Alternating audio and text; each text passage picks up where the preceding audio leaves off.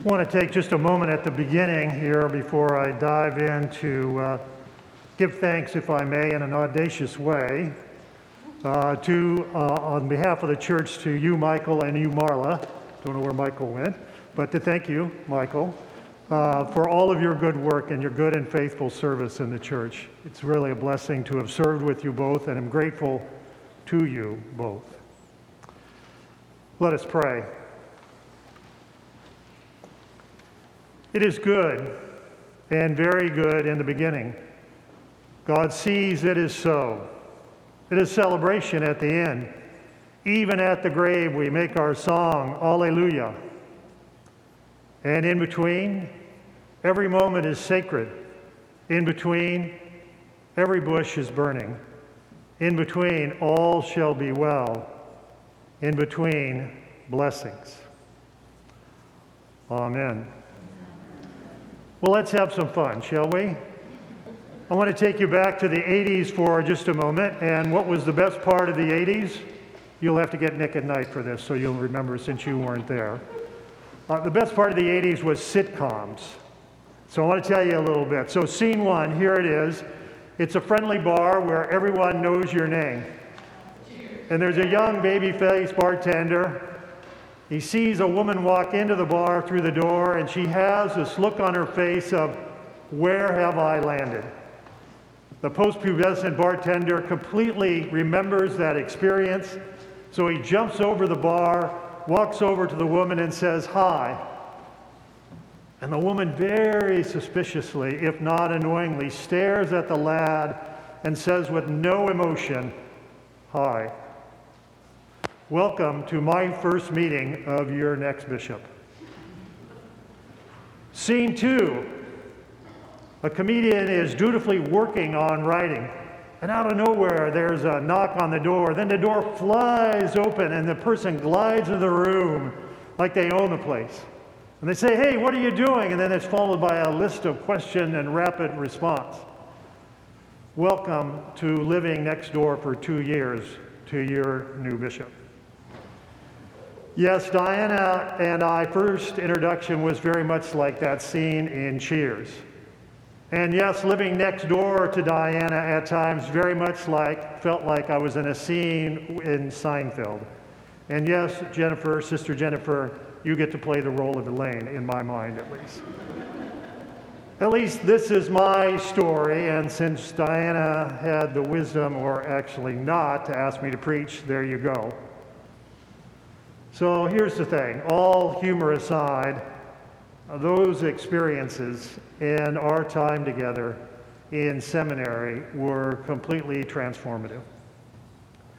Diane and I were a couple of very, very young seminarians from the Pacific Northwest, growing up just a couple hours apart.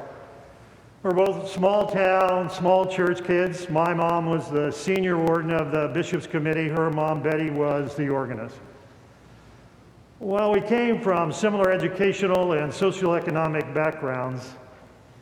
Diana endured levels of sexism and racism that I was completely oblivious to. So you can understand why she was suspicious when this gregarious white boy came up to her and was all friendly.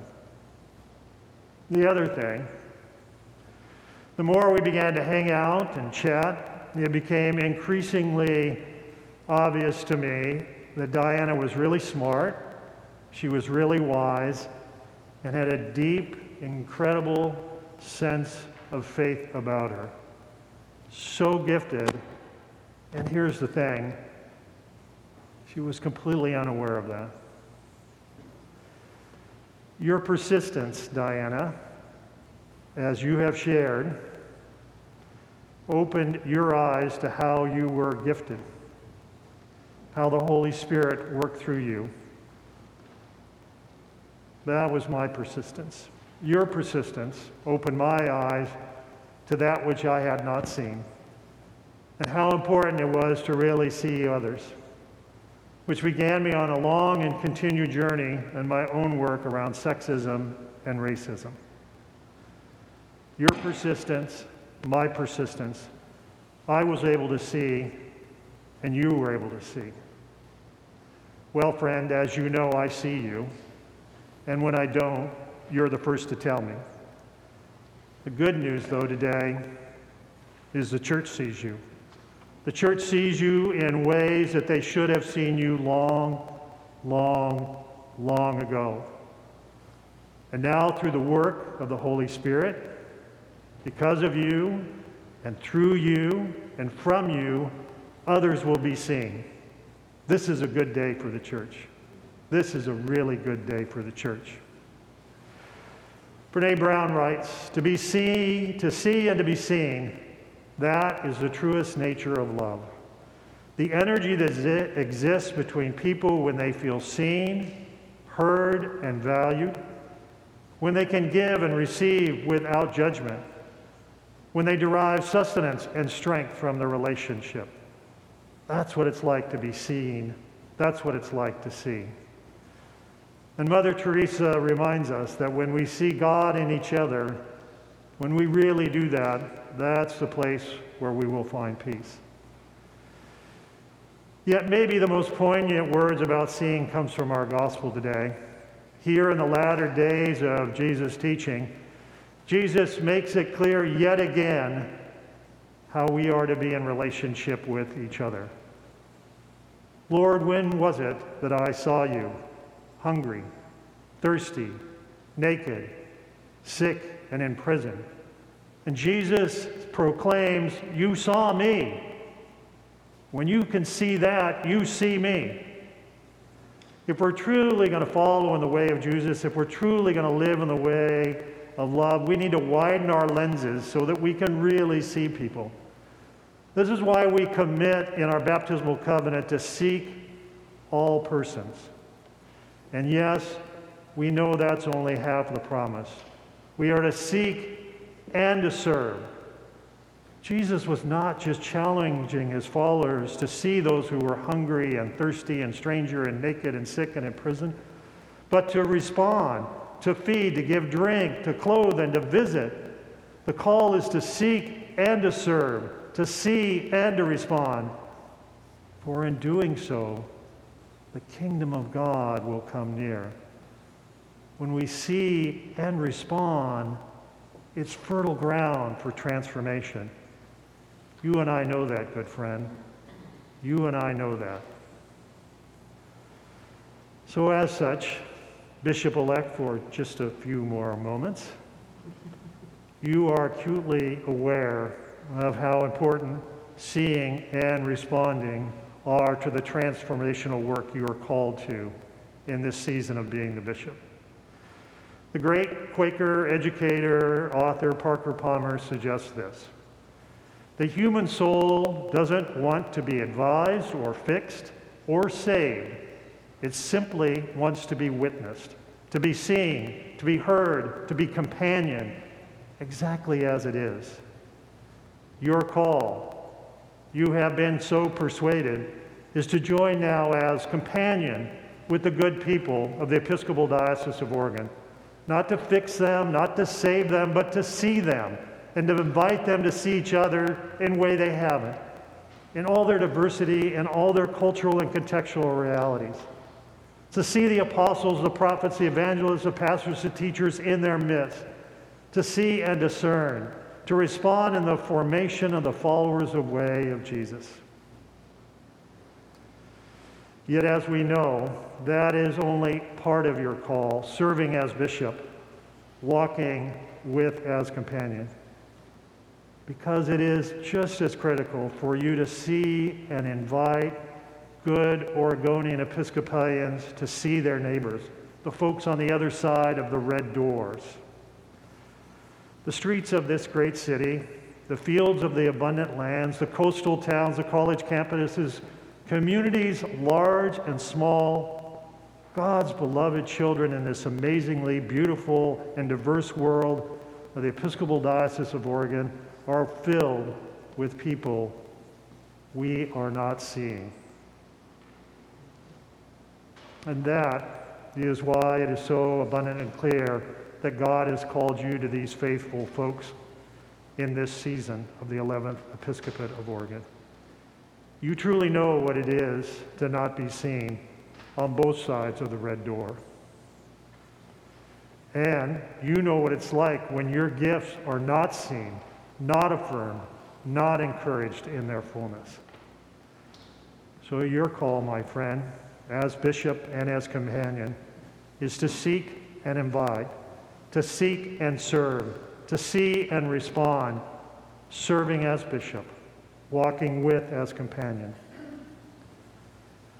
There is no doubt in my mind, friend, that the kingdom of God is going to come near as you and these great, wonderful Western Oregonians in the Episcopal Church really truly see and respond to each other, really truly see and respond to your neighbors. Following the way of Jesus, following the way of love, transformation is coming. A beloved community is at hand.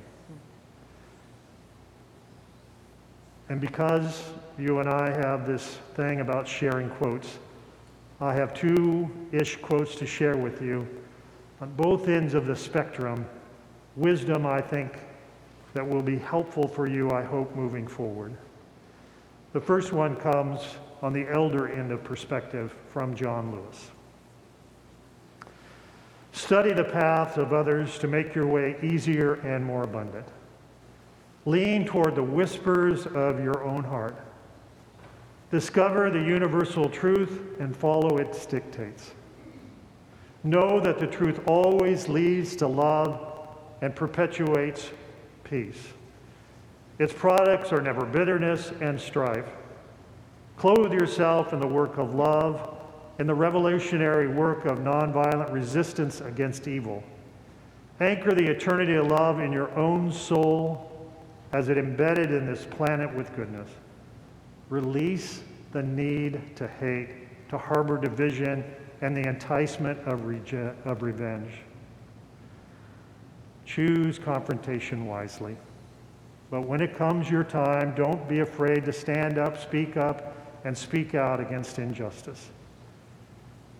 And if you follow your truth, the road to peace and the affirmation of love, if you shine like a beacon for all to see, then the poetry of all the great dreamers and philosophers is yours to manifest and to become a beloved community. And then on the other end of the spectrum of good wisdom, from the younger end, for there is always light, if only we're brave enough to see it, if only we're brave enough to be it. Those words of Amanda Gorman, may they always ring true for you and for this diocese. May we live like this. May we see each other for who we are and for what we are. May we face each other, seeing and being seen, loving and being loved. May we see all of each other. May we see all of us. May we be seen. Let us pray. God of the journey, the light by which we see, the comfort when we stumble, the word that lifts our hearts, the footsteps we shall follow, be our companion through this day. The blessing of the God of life be with us on our journey. The blessing of the risen Christ be with us in our following. The blessing of the Holy Spirit be with us in our questioning. The blessing of the heavenly host be with us in our worshiping. Bless us, O God, each hour, each day, each moment, that we shall walk and see with you. Amen.